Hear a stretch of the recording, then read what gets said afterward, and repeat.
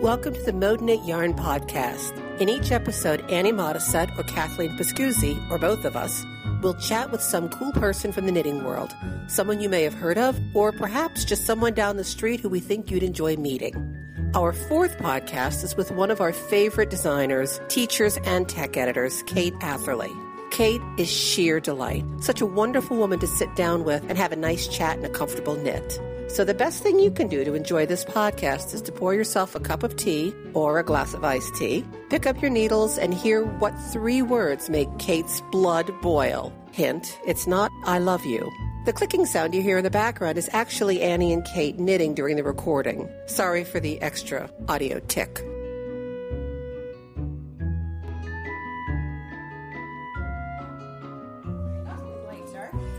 Grabbed a container of chocolate soy milk and then you warm out in the microwave. Chocolate soy milk? They have that downstairs? Yeah, it's practically hot chocolate. Oh my god, that's fabulous. Chocolate soy milk down there? Yeah, they have. How did I miss that? They have a little cooler. There's a little cooler. Oh, that's how I missed it. And there's regular milk, and then there's. Because I don't drink regular milk anymore. Is that? So yeah, no, they've got regular and chocolate soy milk. I got the regular milk this morning for my oatmeal. Yeah, because they make oatmeal with water, and that's gross. It is gross. It's Yeah, awful. yeah. Mm-hmm. It's awful. Yeah. I actually have been eating eggs with salsa on them, and kind of delicious. The eggs with salsa is great. Yeah. Actually, I like that too. I'm going to have spinach omelet tomorrow. I've already planned this out. Nice. You can get bacon back there too. Really? Yeah, that's where they have it. There's a sign today. We There have wasn't bacon. a sign yesterday. No. The Damn it. It says if you want bacon, you have to ask at that counter. If you have the bacon. breakfasts are good.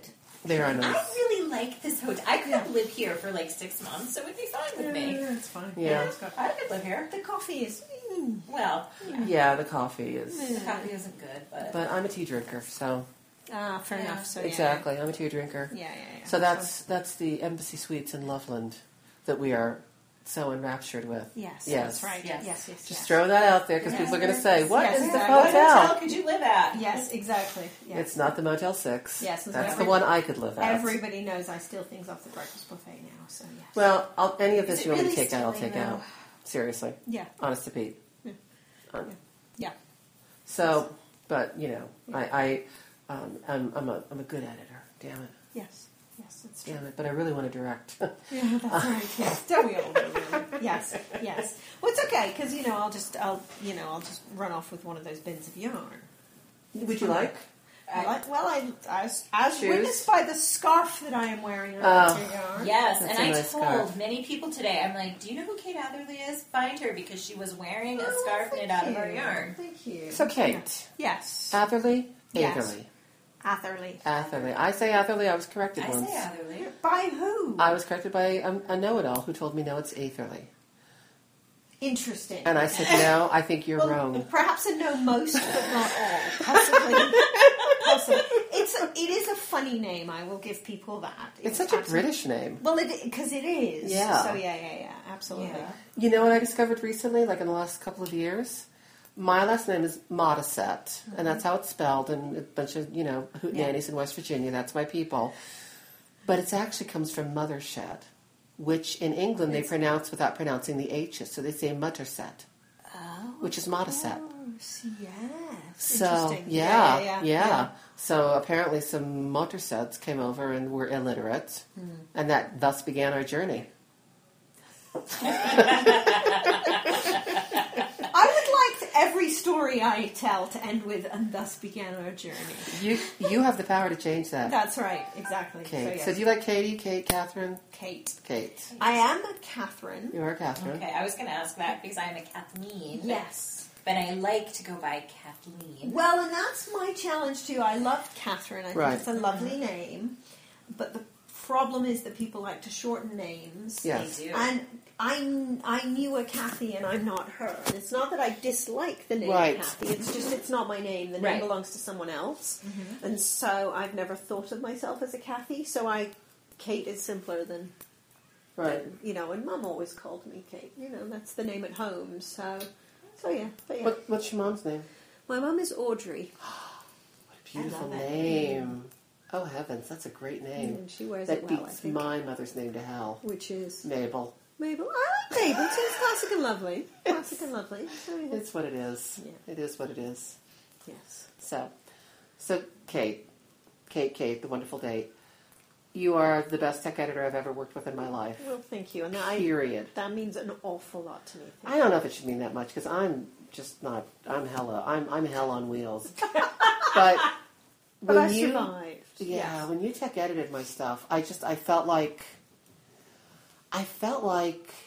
you know, that TV show, that 70s show, and how the father was always trying to work on his car, and he'd try to get his kids to hold the flashlight, and they'd always say, like, you know, swear at them because they couldn't. And then one day, the one girl held it, and it was like the angels sang, and there was a wind, and, you know, that's how I felt when you edited Thank it you. was That's really a huge good. compliment. It's a huge Well, compliment. it's you know, because you get a real complex after a while. Like, am I really so stupid? It's hard to be edited. It really is. Yeah, It's it hard really to be is. edited. And I think the challenge is that where different publications have different styles. Yeah. And different editors have different styles, and different people have different expectations. And the way you write patterns is for people who have a degree of knowledge already. Yeah. And so that demands a degree of knowledge in the editor too. Yeah. And it demands a certain approach. And so I enjoyed the challenge of your patterns. I like that. And you do interesting stuff. And for me, I was talking to someone today about tech editing, and she wanted to know how to become a tech editor. And I said, do you like number puzzles? Yeah. Do you solve puzzles for fun? Yeah. Because that's what a lot of it is. And then not just about number puzzles, but about the puzzles, because you're virtually having to knit through this thing in your head, right? So you need to, exactly. Yeah, you need to be able to think through this thing. And so this woman said that she absolutely does, you know, number puzzles for fun. So there's hope for her. I think Good. she shows promise.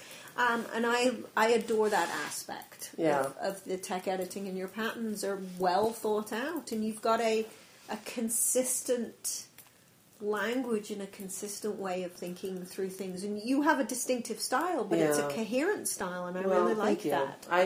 I feel like patterns should have their own style. I think that, I mean, editors did not try to make Faulkner sound like Dorothy Parker. Right, You know? exactly. And I think pattern writers, at their best, should have a distinctive style. I think so too. I think so You know, too. because I look for that when I look at a pattern. I look for someone that speaks to me. Yep. But anyway, when you define yourself, is it tech editor first, teacher first? What is it?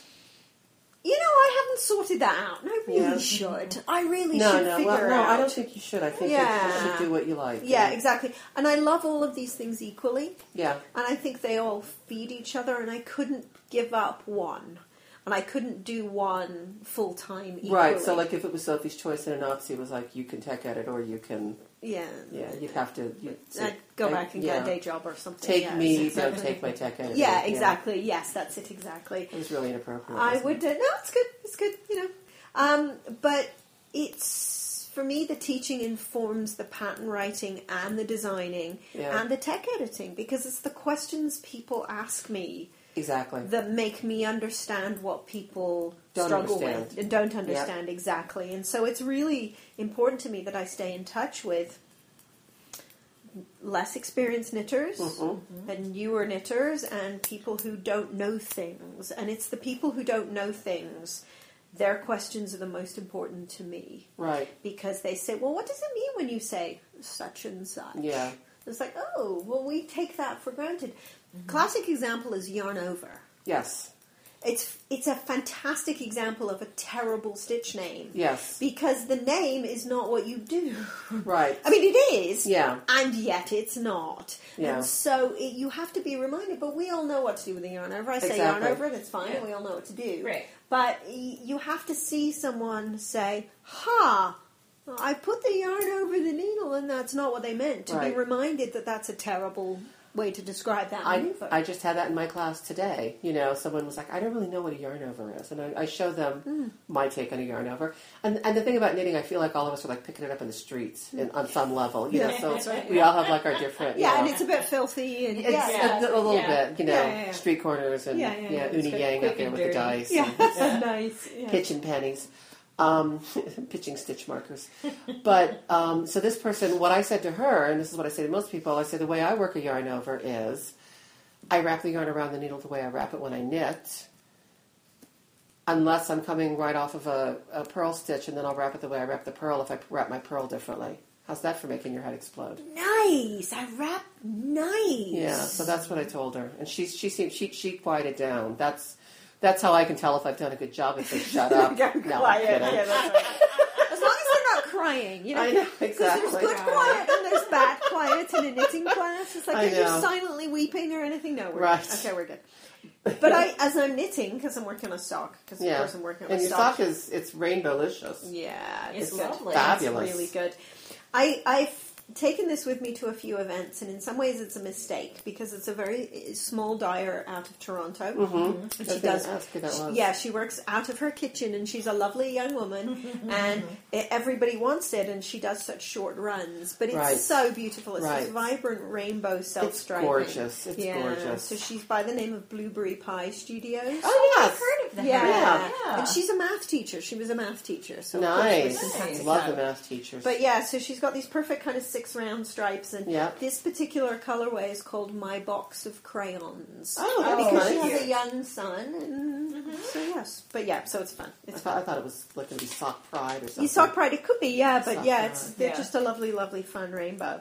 And when you wear as much black as I do, it's nice to wear colorful socks. Well, that's the whole point of wearing black, is you can throw a knitted shawl on. Exactly. I mean, I wear a lot of black when I teach because I can just put something on and show off a technique. Yeah, absolutely. So this one's fun.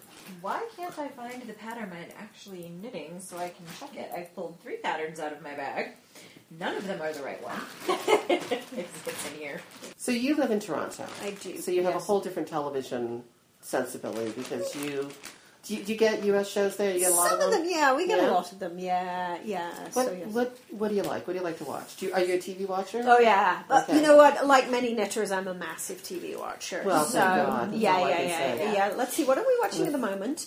Just about finished the last season of Call the Midwife, which is lovely. Oh, it's the best, isn't it? Are you at the end yet or not? No, not quite. I'm not going to spoil it then. But it's a lovely, sad, heartbreaking. But lovely. Okay, good. Yeah, and I held off with Call the Midwife for so long because I was afraid it was going to be a bit twee, but it's not twee in the least. It is so it's really not twee in the least. It's lovely. It's one of my favorite shows ever. Yeah. We watch...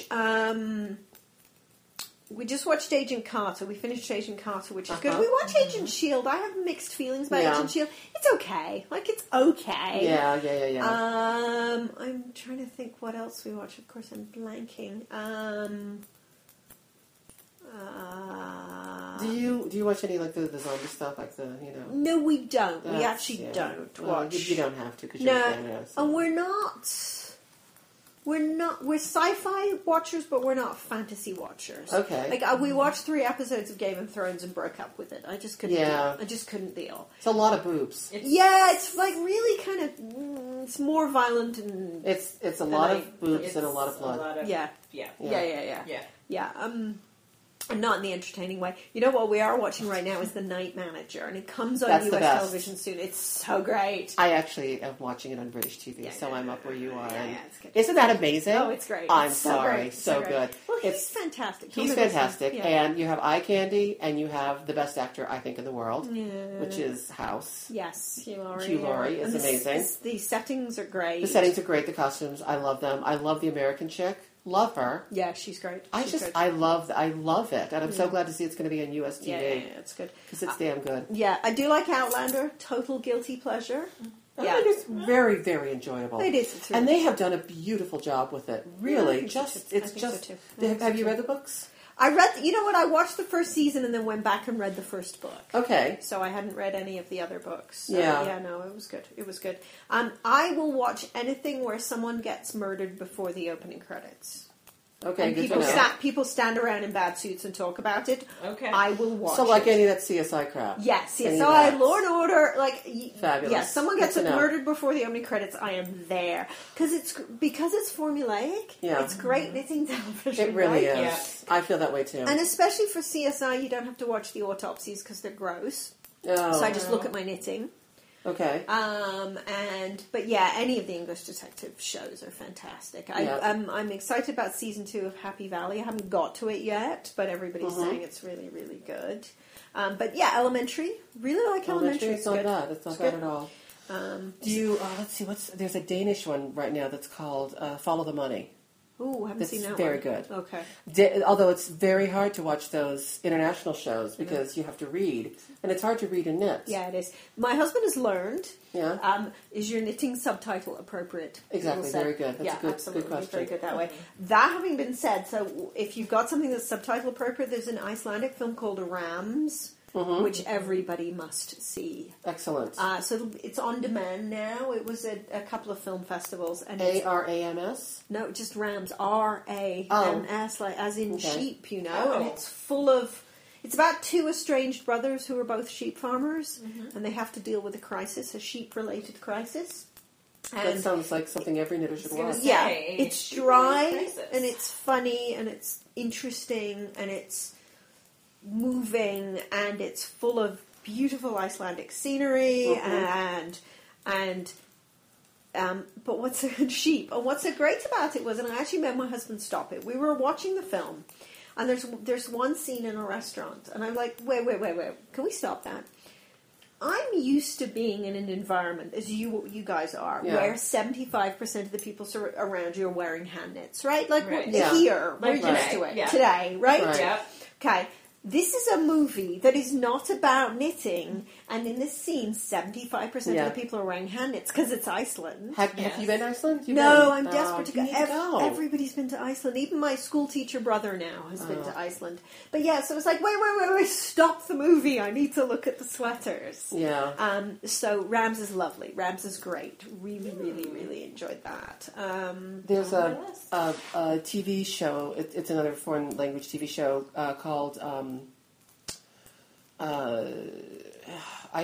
Trapped. It's called Trapped, and it's set in Iceland. Okay. And it's a murder mystery. It's about a small village where a murder happens, but no one can get out because they're trapped. You know, it's in the snow on the mountain, whatever. Perfect. And you would love it. It's really, really good. And one of my favorite parts of it, aside from the fact that everybody's wearing a sweater, everybody, like the dogs, is that there are these two African girls who are on this ship, and they are being transported as sex slaves. It's very sad. And so this Icelandic officer, this woman cop, finds them and brings them back to her house, and her husband, you know, they're not really adopting them, but they're just taking care of them. Yeah. And so, like, the first scene where they're settling into their new lives, they both have, like, these huge sweaters on. And it's so funny. It's just like, oh, they really do fit in now. Yeah, nice. It's beautiful. Nice. I love that. Yeah, no, it was good. It was really good. Yeah, I'm very keen to go to Iceland. But, yeah, let's see, what was on I brought TV with me. So, yeah, Call a Midwife. I was on the plane and I watched an episode of Nigella, because cooking television is good for the show as well. Great. Yeah, she's great. I love her latest series. It really... Yeah, this was an episode of that. I watch it. I want to go make, whatever it is she's cooking. Yeah, I just want to go in the kitchen and make it. Yeah. So, because we'll look sexy like her when we cook like her. Right? I already do. Yeah. Take that. Yes. But, take that, Nigella Lawson. Yes. Yeah, I'm trying to think what else we're watching. There's a show, it's not currently running, but there's a show we really like, a comedy show called You're the Worst, which is a romantic comedy about two terrible people. They're both horrible people, and it's hilarious. Is it? Well, what's great about it is the first season is really light and funny, and they're just terrible people, and they hook up, and there's this one-night stand, and they have this kind of terrible relationship, and they're not sure if they want to be actually in a relationship or not. And the second season goes somewhere emotionally really interesting, because she's struggling with depression. Oh, so you find out why she is the worst. Yeah, and it's really brave. That's nice. So they don't just make her one-dimensional. Yeah, it's real and it's true and it's hard and it's brave and it's funny. I need to look that up. Yeah, it's called You're the Worst. So yeah, really like that. Now, have you seen any really good movies lately that you just adore? Rams is great. Well, so I have a movie problem. What's in that, so my husband's a film critic, he's a movie critic. So the last thing we're going to do on the weekend, on this Friday or Saturday night, is go see a movie, because he's already seen them, right? And he spends his working life in movie theatres, so it seems mean to drag him there. Exactly. I know he really, really, really, really, really loves something if he will actually go and see it with me in the theatre. And we went to see Star Wars at Christmas time. Nice. So it's like, okay, he really likes this one. So I catch up to stuff much later. So I'm desperately keen to see The Big Short. I really want to see that. Yeah, I want to see that too. I'm dying to see that. It was on the plane on the way here, but I wasn't going to because I thought, you know what, it'll be edited, and I want to see it That's true. on a big screen. Did you see Spotlight? Yes, loved Spotlight. Isn't that wonderful? Yeah, That's one of the best movies I've seen in a long time. Yeah, and what I liked about Spotlight is it celebrated intelligence and problem solving, and yeah, it's good. And people making mistakes and then later saying, you know what, I did that wrong. I should have done it better. Yeah. That's very refreshing because I was so afraid. There's a plot point in the movie where it's obvious that a mistake had been made several years before. And instead of it being like this gotcha moment, like I was really afraid it was going to come out with, J'accuse, you were the one who screwed it up. It's just like a slow dawning on someone like, oh my God, I'm the one who did that. That sucked. Yeah. And I really liked that gentle way of dealing with, I screwed something up and this isn't going to be like a huge plot point. Yeah, exactly. Yeah. I'm trying to think what else I've seen recently. Shaun the Sheep. Oh. Shaun the Sheep. Shaun the Sheep is great. So are you familiar with the works of Aardman, like Wallace and Oh, Gromit? yes. Yeah. Oh, my gosh, so yes. Shaun the Sheep. You need to see Shaun You the kidding? Sheep. Yeah. What Chicken Run? One of my Chicken children's Run. favorite movies ever. So great. Just so funny. Shaun the Sheep is dialogue free.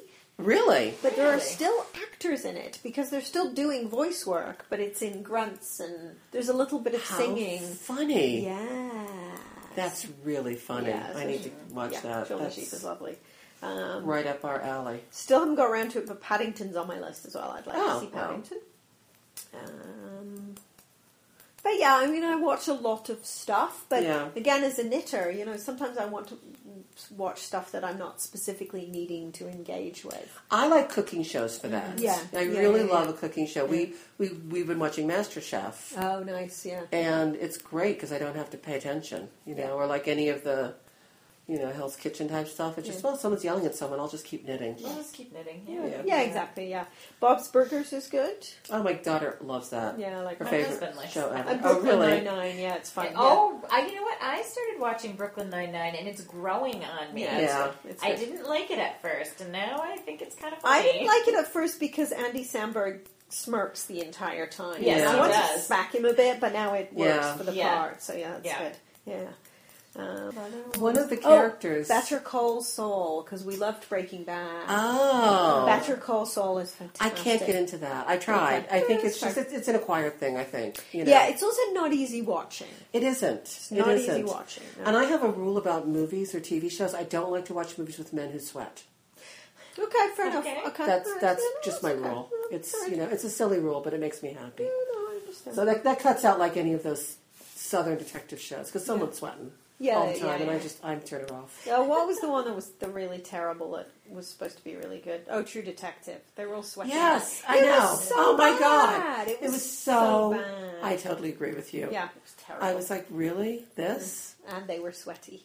And they were sweaty. Yeah. And they just kept going around and around and around in a big circle. I'm like, stop it, guys. Terrible. So I take it back. I don't watch everything with murder in it, but I watch a lot of murder shows. So, Now, one of the actors in Brooklyn Nine-Nine, his wife used to be my knitting buddy back in New Jersey. Oh, really? Yeah. Cool. She's lovely. She's like the nicest person. I actually knitted a dress for her, and she wore it to the Oscars. Wow. Yeah, I'm sorry. She wore it to the Emmys. The Emmys. Still, that's pretty cool. It was really great. Nice.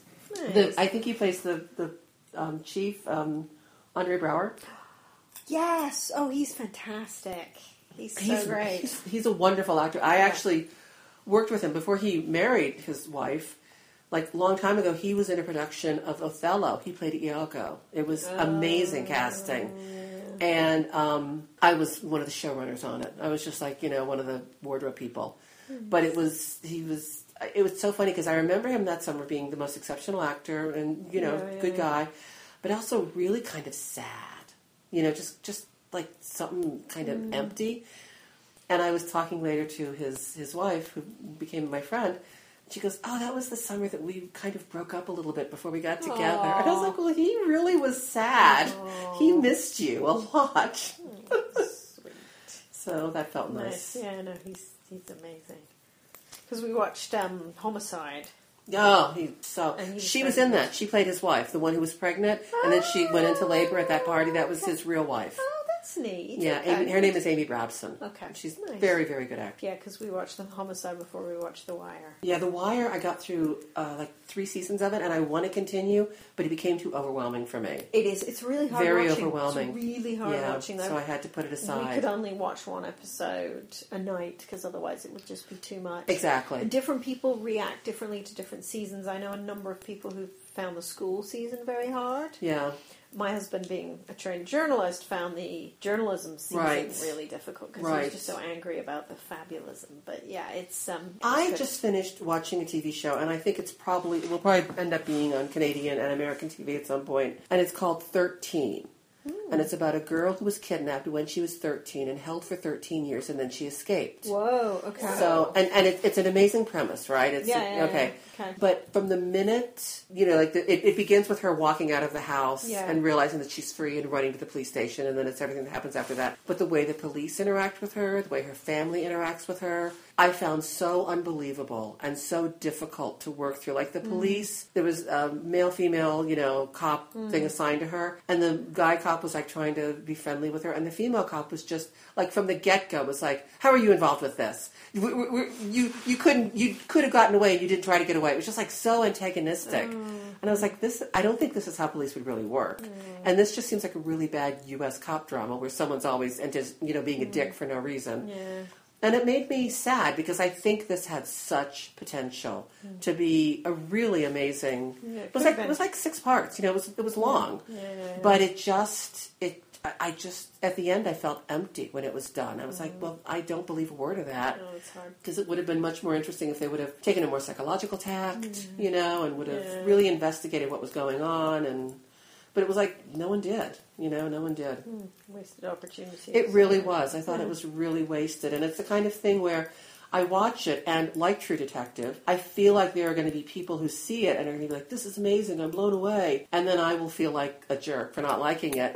I think that some people are seduced by high production values or self-seriousness. Yes. Because I do feel like with True Detective, a lot of people are like, well, I'm supposed to like it because it's all so self-important. Yeah, it was, and it was just no. So, my goodness. But yeah, I'd rather watch Bob's Burgers, which is ridiculous and has terrible burger-related puns, in it, than something that's quite so self-serious. So, right.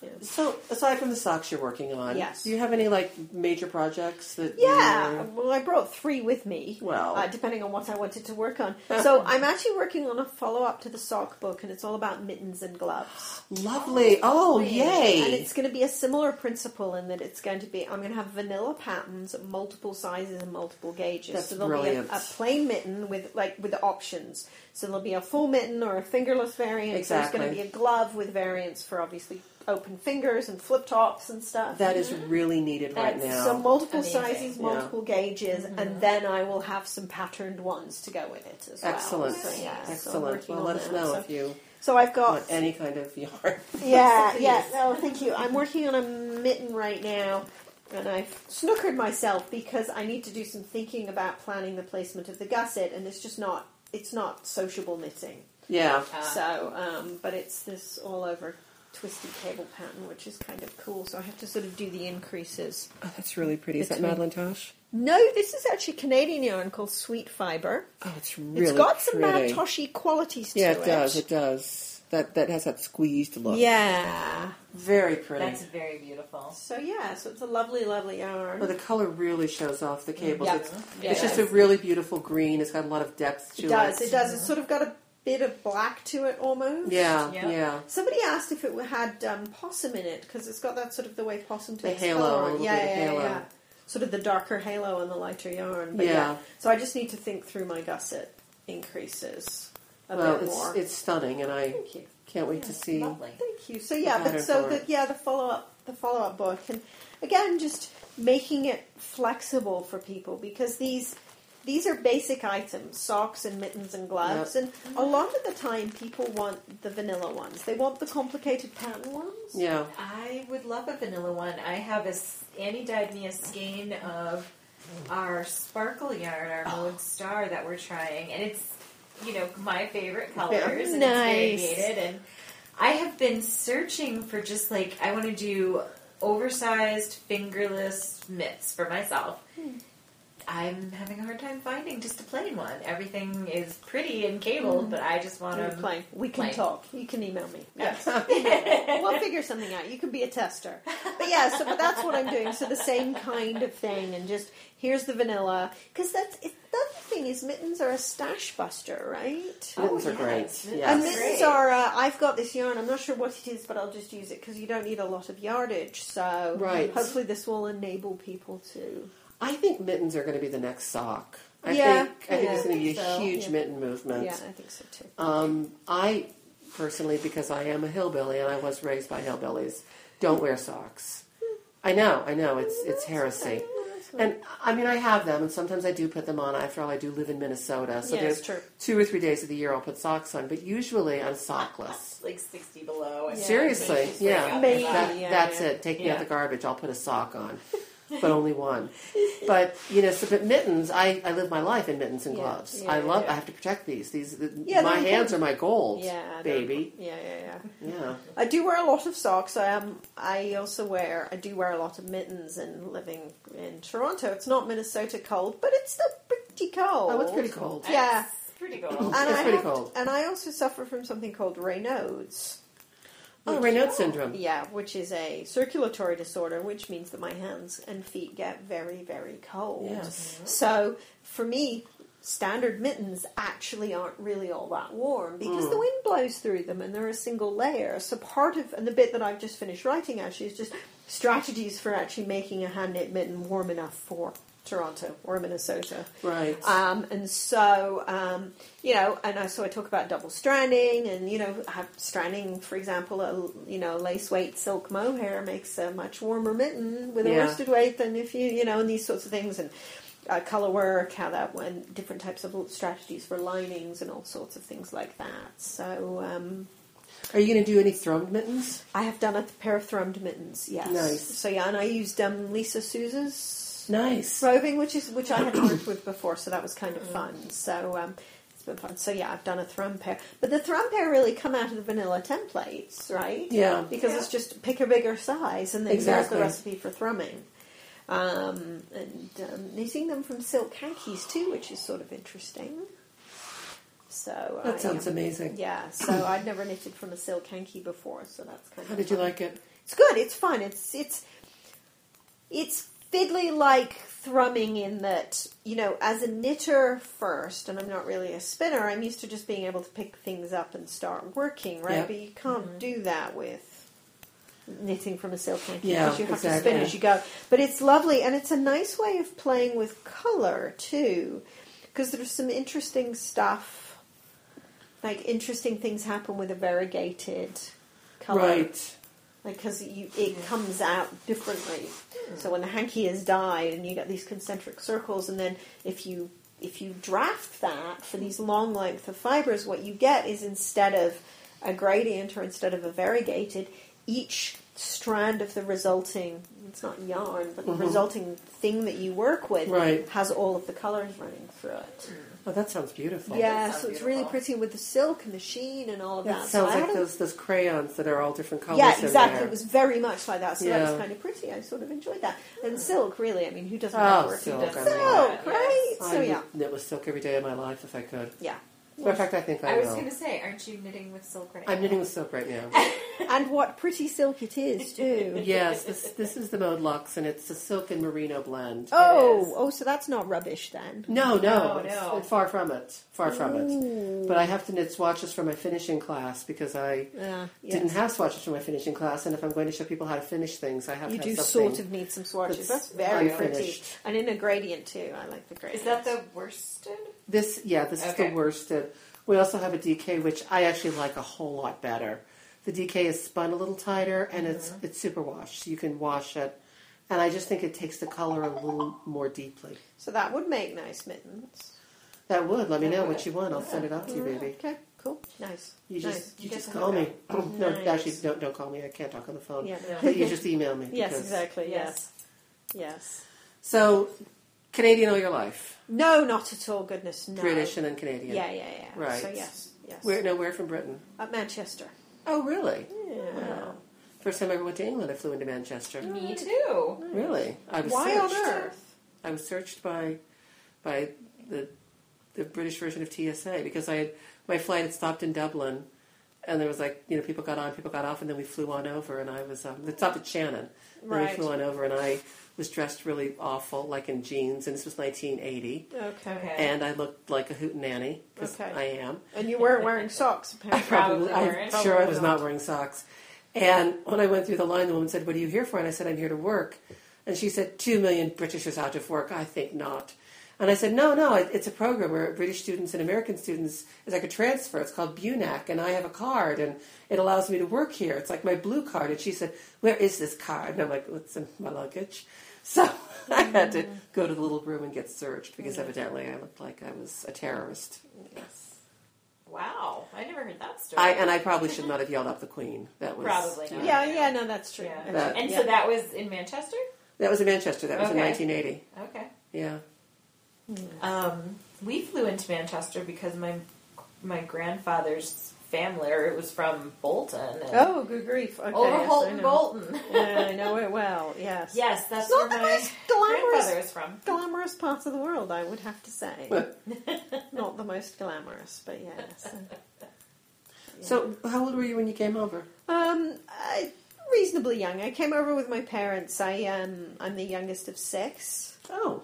And I was the only one that came over with them. The boys were all older and stayed. So Really? How yeah. interesting. Yeah, so they were all at that age where they were sort of in college, and so I finished high school in Canada and in university, and Did your parents come over for a job? yeah, for work for Dad. He was at the University of Toronto. Oh, lovely.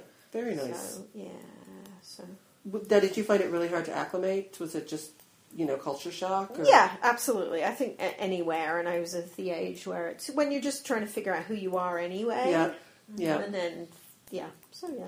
Did you, get all rebellious? Like, well, I'm going back and living with my brother, damn it. Yeah, that's right. Yes, and cutting my hair short and wearing lots of black. And Yes, exactly. Yes. Exactly. Yeah, becoming Up the Queen. becoming Yeah. a professional knitter, and yes. So, Yeah. no, that came later. Wait, No, yes, no. that was a later kind of rebellion. Oh, well. But yeah, so.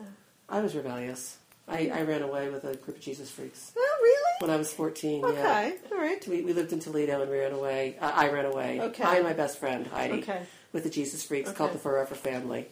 Okay. And we ran away to Metuchen, New Jersey, where they were having a big Jesus freak Okay. meeting or something, All right. convention. Okay. And I was there for a little over a month. Wow. Okay. And I called home to see how things were doing, and I found out that my favorite uncle had passed away, my Uncle Jim Bob.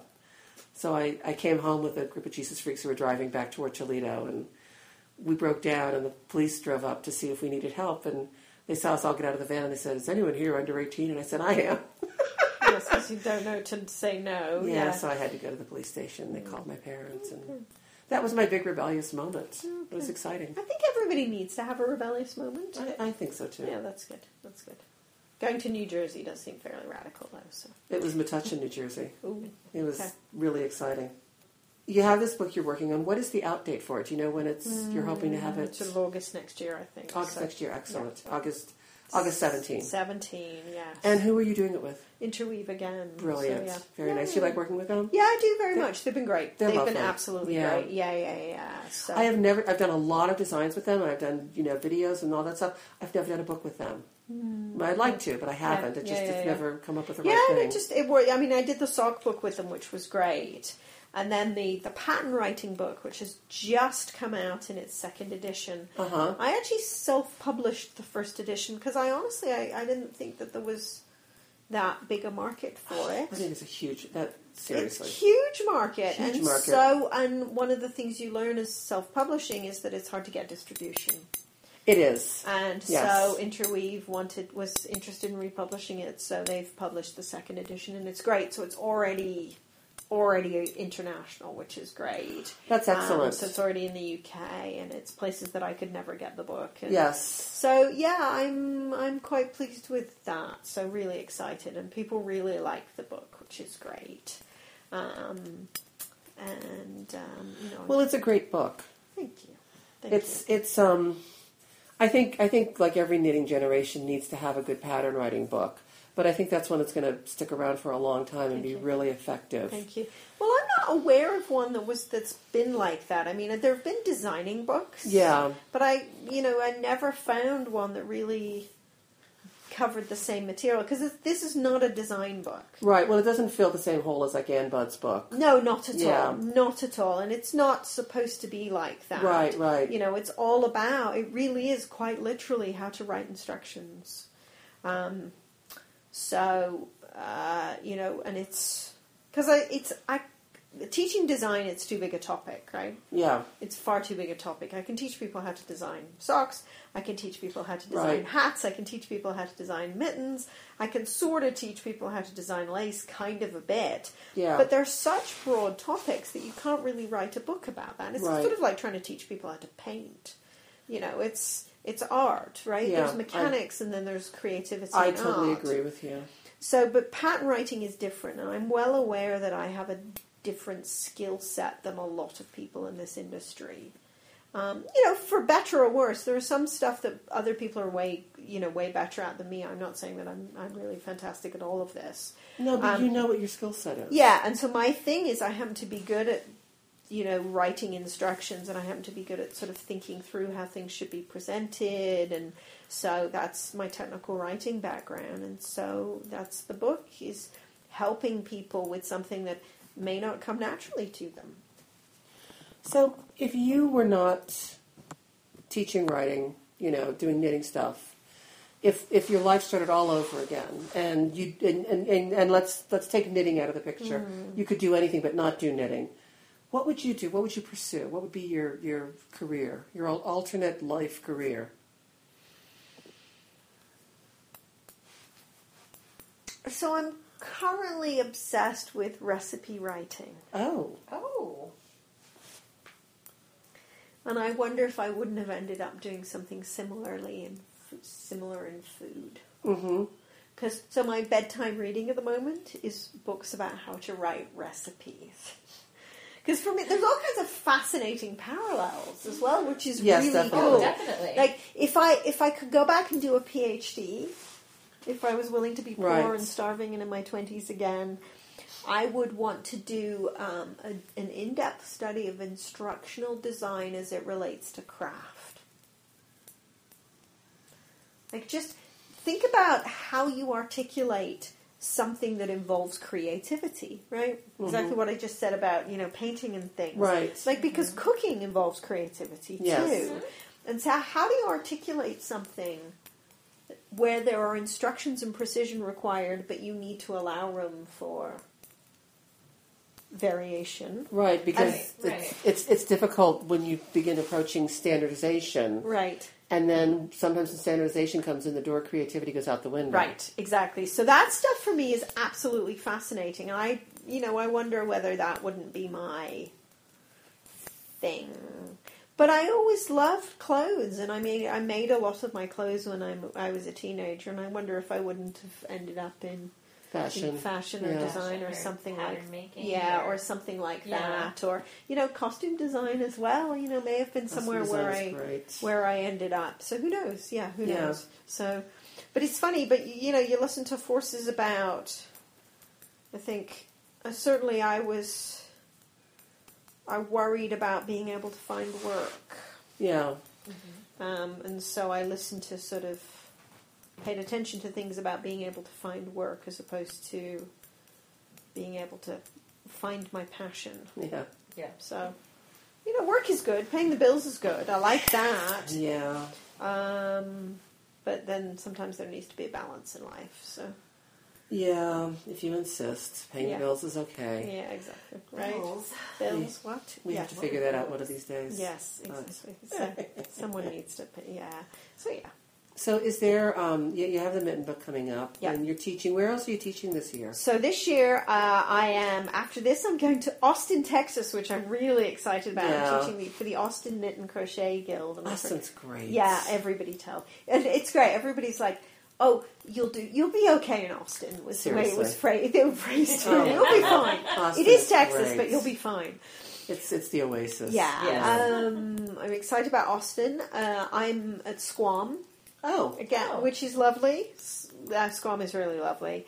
Maryland Sheep and Wool, which I'm you are really very excited nice. about. Yeah, because I've been to Rhinebeck, but I haven't been to Maryland, so Yeah. I'm excited about that. So. Yeah, I would love to hear what you think about teaching there. I've never taught there, and I've wanted to. She never applied. Yeah, but, they approached me. It was interesting because I think that they had they wanted some sock classes. Oh, so, well, that makes perfect so that sense. was very nice. So yeah, I was thrilled. So I'm really excited about Maryland. So, but yeah, no, I got some good stuff. And then every October, so this is the 5th year coming up, I teach an event in Vancouver. And it's lovely. And the first time I went, it was a lovely, lovely, small, little, intimate event, and it's run by 2 lovely women. The group's called Knit. The event's called Knit City, and they go by the name of Knit Social. Yep. And they're really lovely, and they run such a wonderful event, and I keep going back. Oh, that's great. So nice. And it feels like a really nice kickoff to the fall knitting season. It's always just the first weekend of October. Yeah. And Vancouver's just so pretty. I have never been. I've never been. It's nice. It's on my list. I've heard it's just one of the most beautiful cities. It is. Well, it's got mountains like here, but then it also has the ocean. So And it's my kind of weather. Yeah, it is. It's I very like temperate. the cool. yeah, it's enormously temperate. Yeah. Which is good. So they don't get that terrible white stuff falling from the sky. Well, some of us enjoy a little snow. Yeah. So. Kind of like Seattle. Yes, it's very well. I mean, it's It's right there. Yeah, exactly. Yeah. So yes, and people are dressed in Gore-Tex in the same way that they are in Seattle too. Yeah. So yes, I'm always overdressed when I'm in Vancouver. So, Really? Yes, because I'm not wearing sandals and a fleece. Do they wear socks? Yeah, they often do. They Okay. often do With their sandals. with their sandals. With their right? sandals. Yeah, naturally. Wow. Naturally. So yes, That's fight and talk. yeah. Okay. So, do you have any words of wisdom, anything that you would just like to chat about or mention, or like, something that's just stuck in your craw about knitting, or something you wish everyone who is knitting would pay heed to, or just anything? Something brilliant. I don't want to put you on the spot, but I'd like you to come up with something really brilliant right so what's now. interesting to me is, and this came up in the context of my sock classes today, because I taught two sock classes to me, and I always ask the question, tell me your preferred way of making socks. Do you work on double points? Do you work on magic loop? Do you work on 2 circulars? Are you a toe upper or are you top downer? And it's really interesting to me to get people's responses, because a lot of people, especially newer sock knitters, is, well, I learned such and such a way because they told me that was the best way of doing it. Yeah.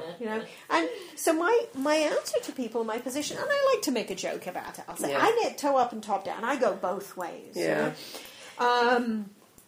Depending on the city, that causes more or less laughter. Right. But You can't legally say that in Atlanta anymore. It's true. It's true. But I've been Just told I'll saying. be okay in Austin, right? In Austin, you'll be fine. But what I like to say to people is that you need to try lots of different methods, and you need to land on one that works best for you. And that relates to, combination knitting as well. It's do the thing that works best for you. And experiment, and never be afraid of going out of your comfort zone. Yeah, absolutely. And so, I support none of the, well, you must do this because, people will say, well, magic loop is better. And I'll say, absolutely not. I'll say magic loop is fantastic for many things. Exactly. But other things are fantastic. Double points are fantastic for many things as well. There's no absolute better. There's better for you, or better for a circumstance. Better for the yarn, better for the project. Yeah, exactly. So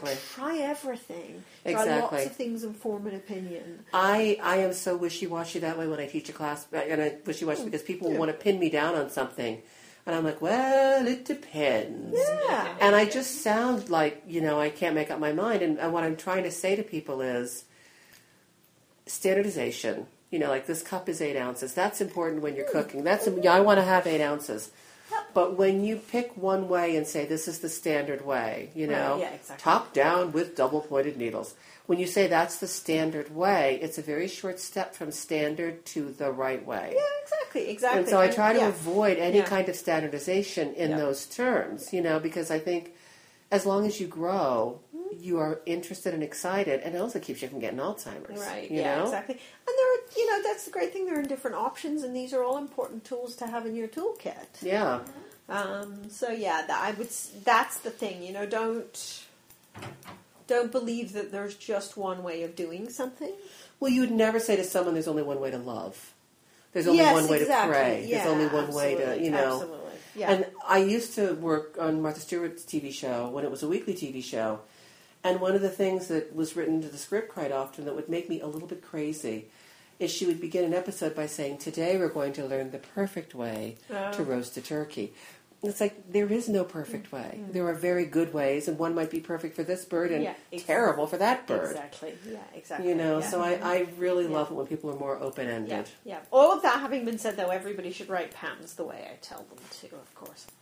Big smiley. You see, you can't put smileys in podcasts. Yeah, no, this is just going to be loaded with emojis. Yes, Nothing exactly. but emojis. Yes, exactly. Kidding. Wink, wink. Yes, kidding. Nudge, but that's, nudge. exactly. That's the interesting thing for me as well, because I'm well aware I'm in this position, having published this book about how to write patterns. Right.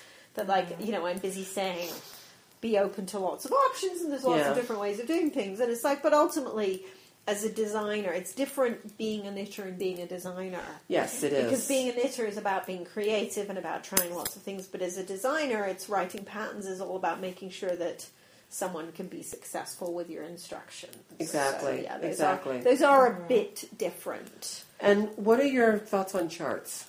Love them. They're the best. Absolutely. However, they don't work for everybody. No, they don't. No. They don't. So, where possible, I like to include both in a pattern. I totally because agree with you. It's about learning style. Exactly. And this is one of these things. So I was saying that it's important to me to be a teacher to feed into my editing. Yeah. Because I've never had a problem with charts. I'm mathematically inclined. Right. And charts just make sense to me. Mm-hmm. But I know they don't for everybody, and you need to be reminded sometimes. I have a hard time with charts.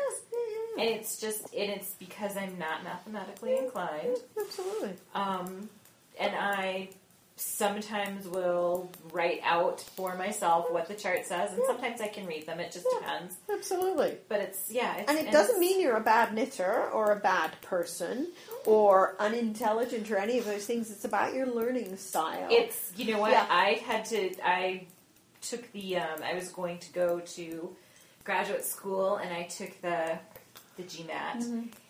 My score for the GMAT for words and math was, of course you can't see this on the podcast, different. It was hugely different. And they sat me down and they said, well, we want you to take a math class. And I'm like, well, I know how to do math. I mean, I do math every day. I manage a store. I do this, I do that. But the problems and the solving and the this, and I was just like, oh my God, it just makes your brain hurt. And that I sometimes I struggle with charts because of that. Absolutely. And so it's, as someone who's got good facility with charts, it's nice to be reminded that not everybody does. And so where possible, I try and include both. Sometimes it's simply not feasible. Exactly. Right. Sometimes it isn't. But in 99% of my patterns, I write out what the charts say because I think it's really important. Yeah. And I feel like I have a better chance of maybe converting people to charts, absolutely. too, if they can feel comfortable going back and forth. Well, and that's it. And I often like to include both because some people can use one as a reference for the other. Exactly. Yeah. And so I teach people when I teach, because I teach at cables and lace classes and stuff, and I always slip a bit of chart reading in there. Yeah. And I talk about use one to confirm the other. Yep. So even if you're not comfortable with charts, you can at least sort of squint at the chart and understand that you're not reading it stitch by stitch, line by line, but it gives you a sense of the shape of what you're making, right? It's a symbolic representation of the right side of the fabric. Yeah, and exactly. It lets you envision it. Yeah, exactly. Yep. And so even if you're not reading individual boxes, you get a sense of the big picture. So, yeah. I had a person stand up in class. I think I was teaching in, where was it?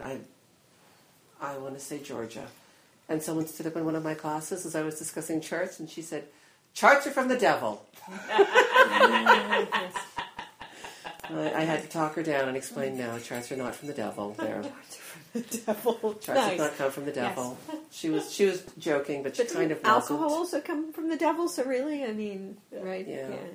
Okay. The devil's the source of a lot of really good stuff. Yeah, so I'm just right? saying, Yes.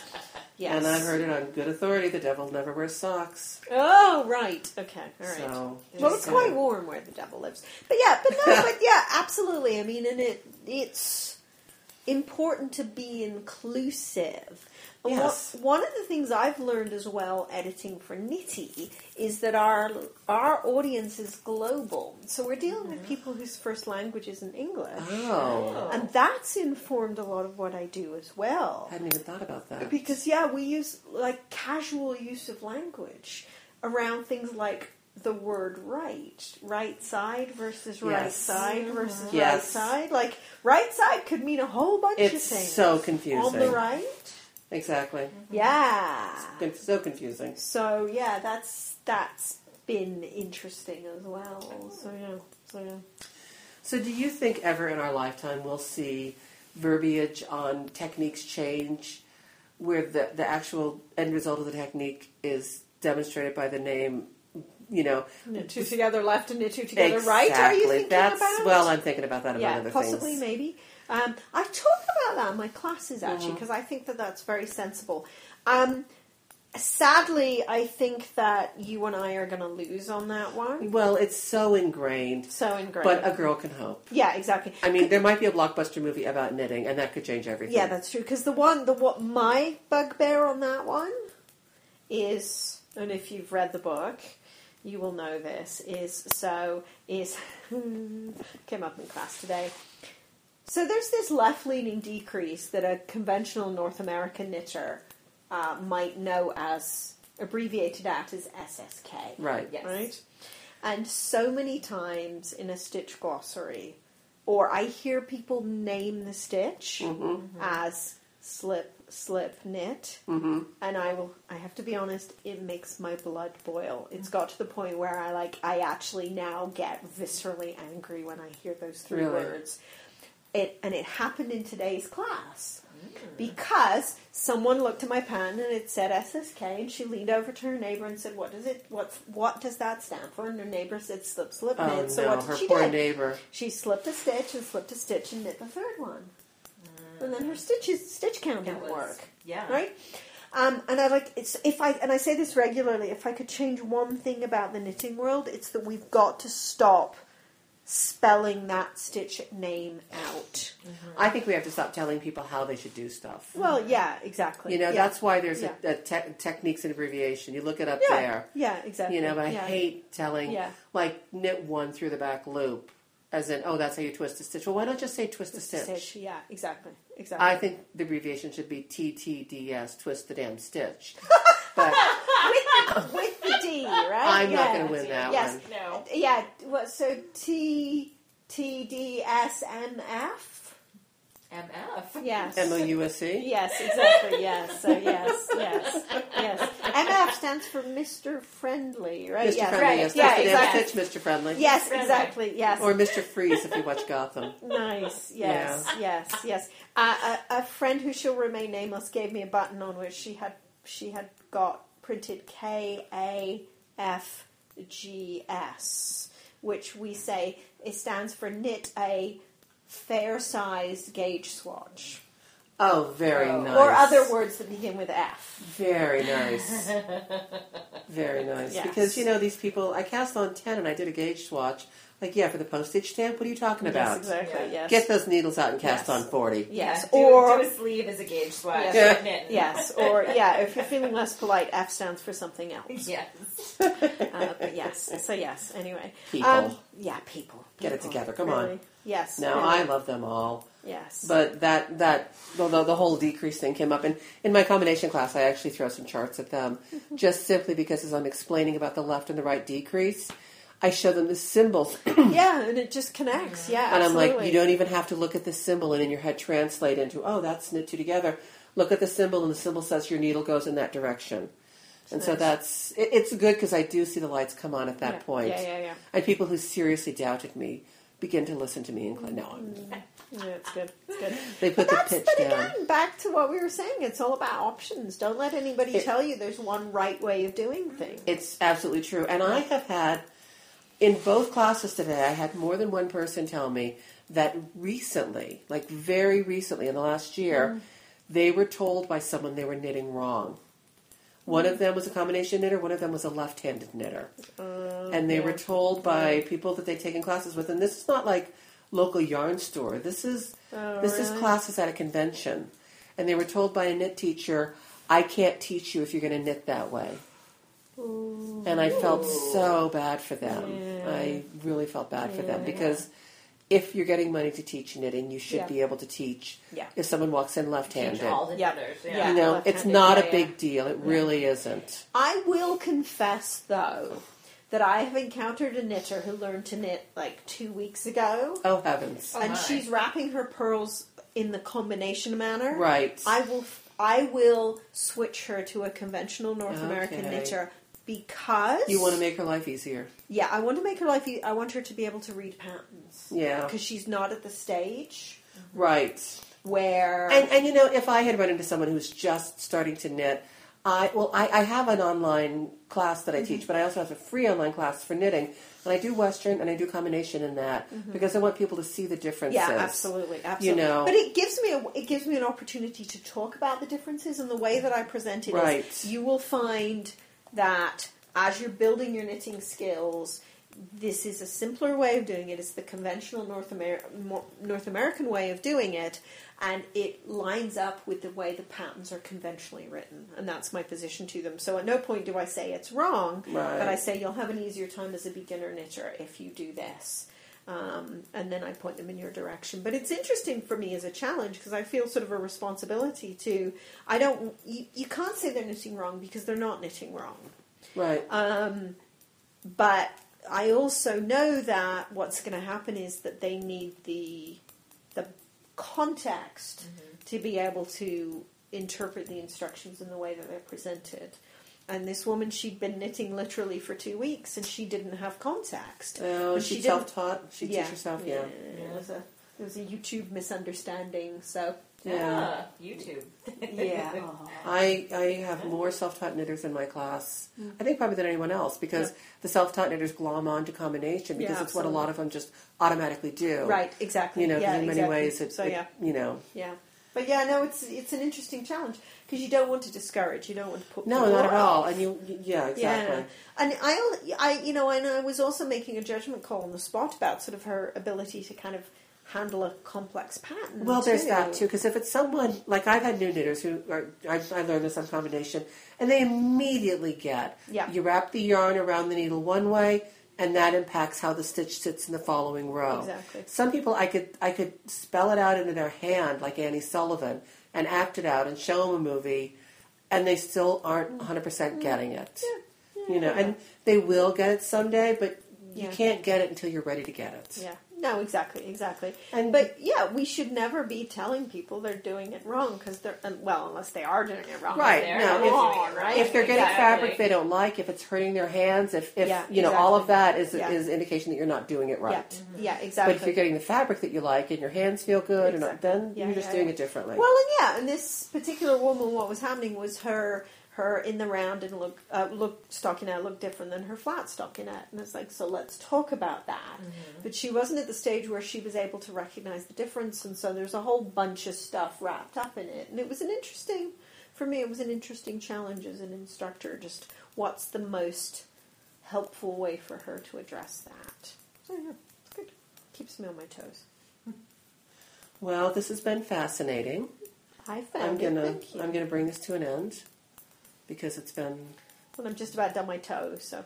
Well, I was trying to get this, I was trying to time it. So Thank you. No, it's good. It's good. Because you've been just, Easy. Good. Journeying along on that. Well, yeah, it's good. I'm so damn fast. What's the content on this yarn? This is, I think it's 80/20. It's really... Yeah, it's good. It's good. It's got a lovely, lovely hand. It's one of those sort of sock yarns. It does have nylon in it, so it will definitely last. Yep, exactly. Which is nice. I'm all about the sock yarns with nylon in them. I am too. Or something strengthening. We were talking about it. I mean, sock yarns with silk are really, really gorgeous too. The bamboo is nice too. But, I like a good workhorse yarn. Nothing is sadder than spending so much time on something and then have it fall apart, Exactly. 2 months later. So, yes.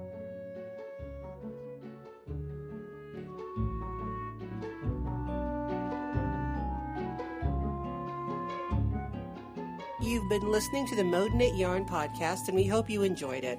The music in the show is Manchester Mystery by Brett Van Donsel, used with Creative Commons license. Sign up at iTunes to hear all of our podcasts, and you can visit our website at www.modeknityarn.com. Be sure to follow us on Facebook, on Instagram, and on Twitter, all using Mode Knit Yarn. Copyright 2016.